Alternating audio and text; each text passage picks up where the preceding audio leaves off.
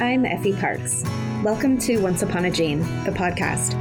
This is a place I created for us to connect and share the stories of our not-so-typical lives. Raising kids who are born with rare genetic syndromes and other types of disabilities can feel pretty isolating.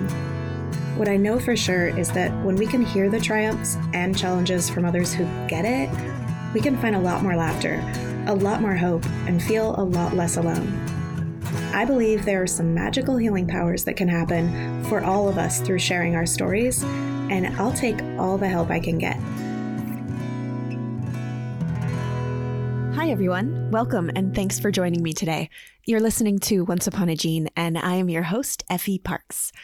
I had the privilege to talk with such a special young girl this last week about her Cookies for Cures mission. She's raised almost $200,000 to help fund research for rare pediatric diseases. And I just had to release her episode for the holiday. Her spirit is so special, and it gave me all of the feels. I know her eloquence and passion will take your breath away. Gather your kids around for this episode because I think they might also be inspired to take some action and make a difference in their own communities, or for rare diseases for that matter. You can find all of her information in my show notes after you're finished listening, and a link to a bonus video of her sharing one of her cookie recipes to bake at home. Please enjoy my conversation with the effervescent Dana Perella. Hi, Dana. Welcome to the show. Hi. Thank you so much for having me. I'm Dana. Yes, I'm so excited to talk to you. You're a busy little bee, and thanks for cutting out some time in your day with school and all of the cookie magic to tell me all about it.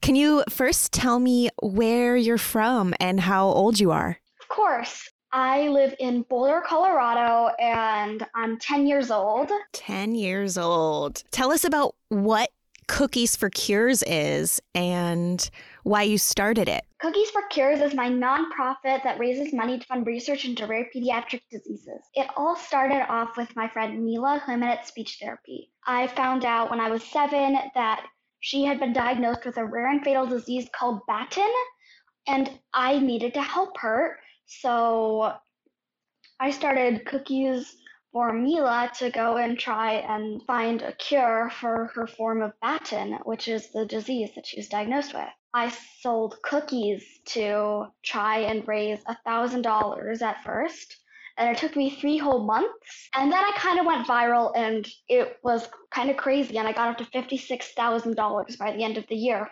Dana, when I was 7, I just wanted a butterfly cake for my birthday. I didn't know about this big world of helping to fund research for rare disease.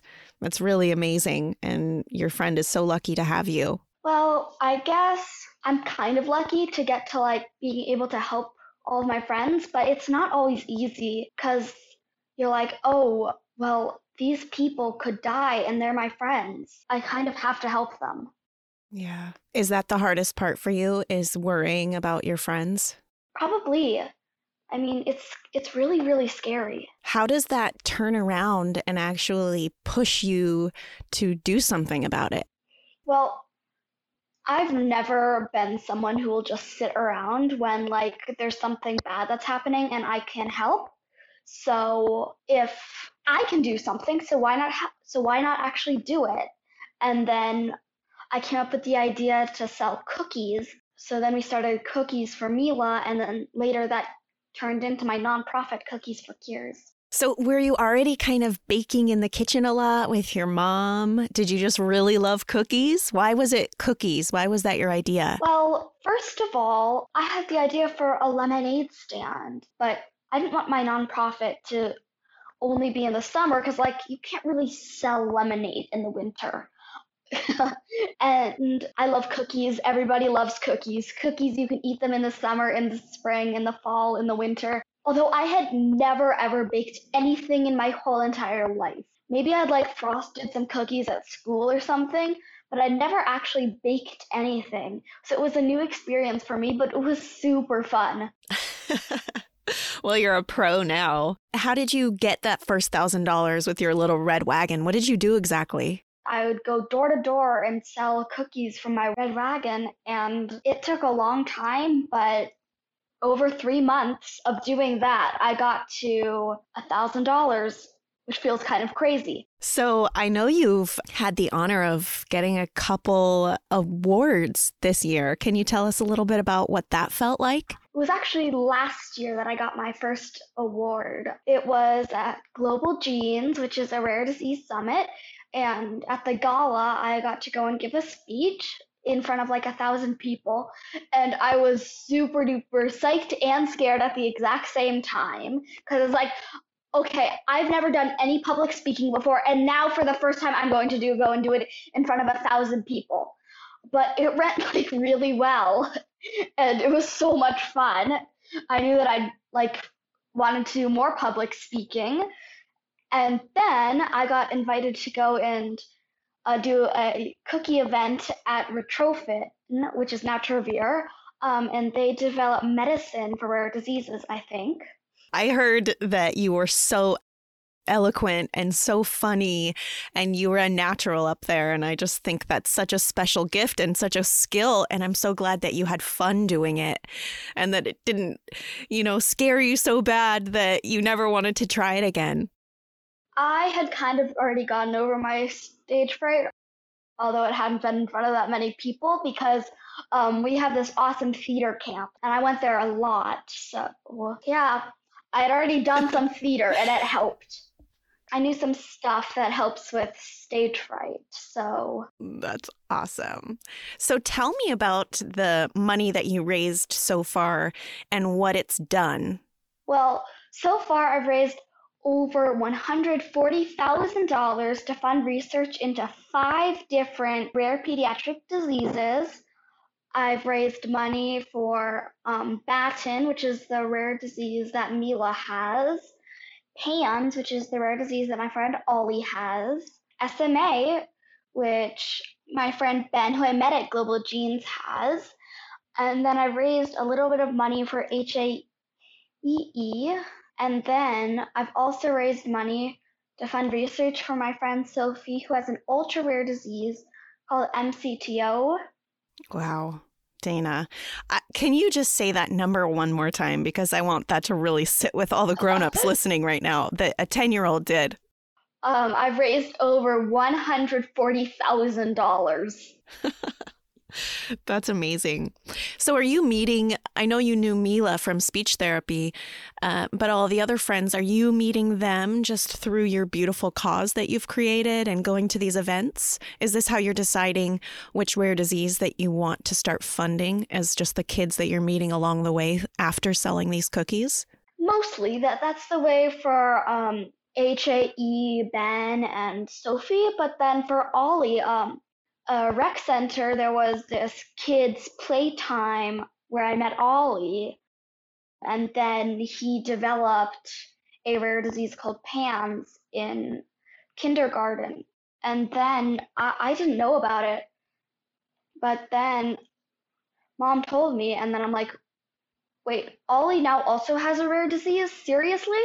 And so I also had to go and help him, and then doing cookies for Mila and cookies for PANS let me go to Global Genes, and then that's where I met Ben. We went to go and meet Lenny Kravitz together, and he also introduced me.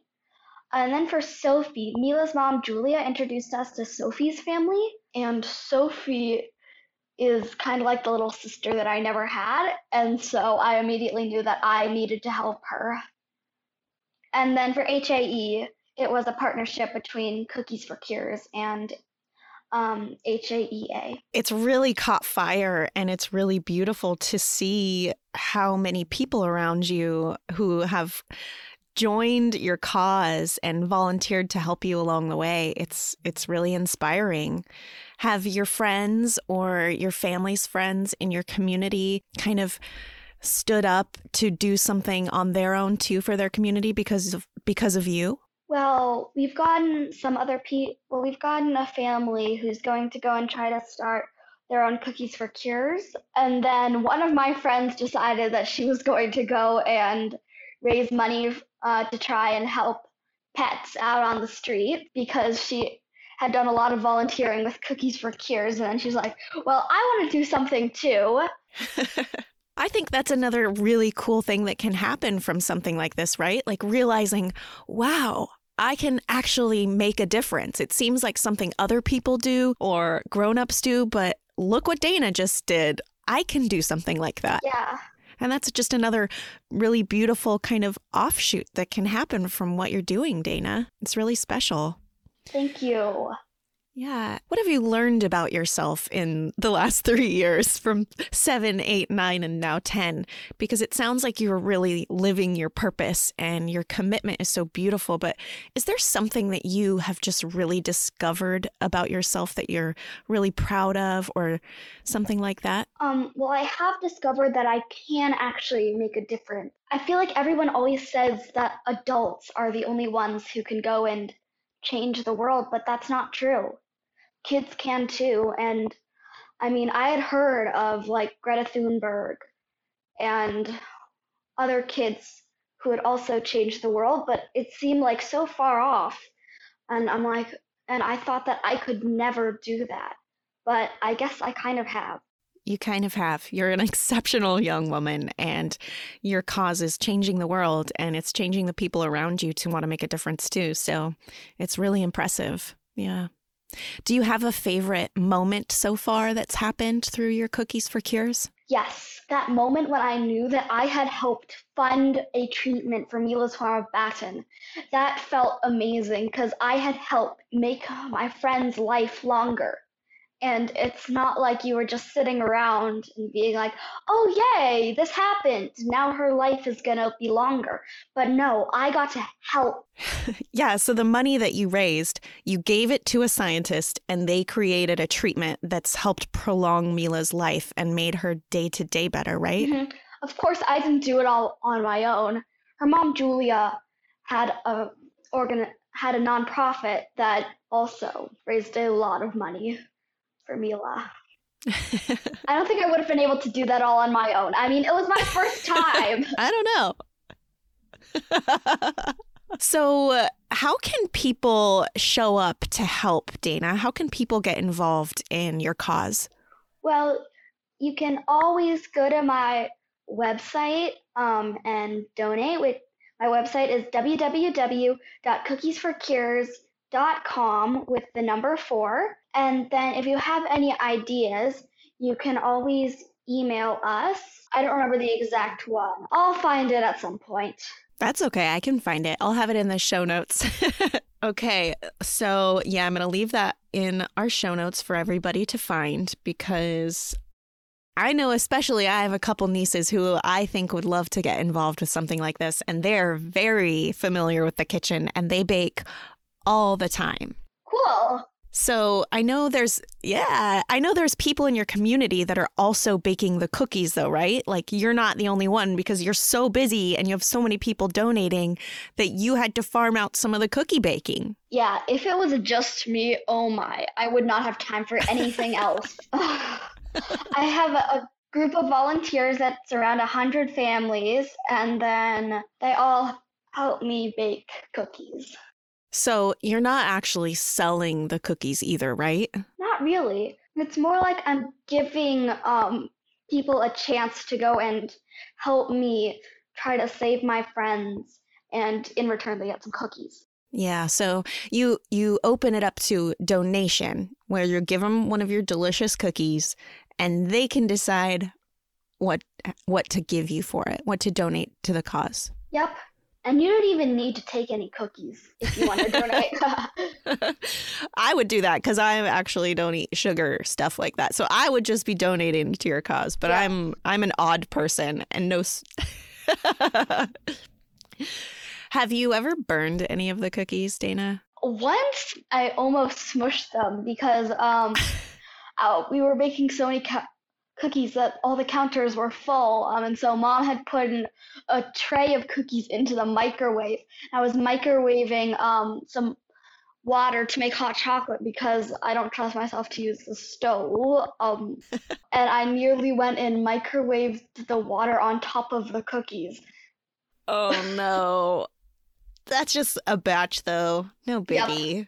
I noticed the cookies before I went and microwaved the water, though, so the cookies were saved.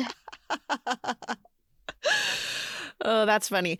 I think there would be a lot more accidents in other people's kitchens, so you're really doing a great job. Thanks.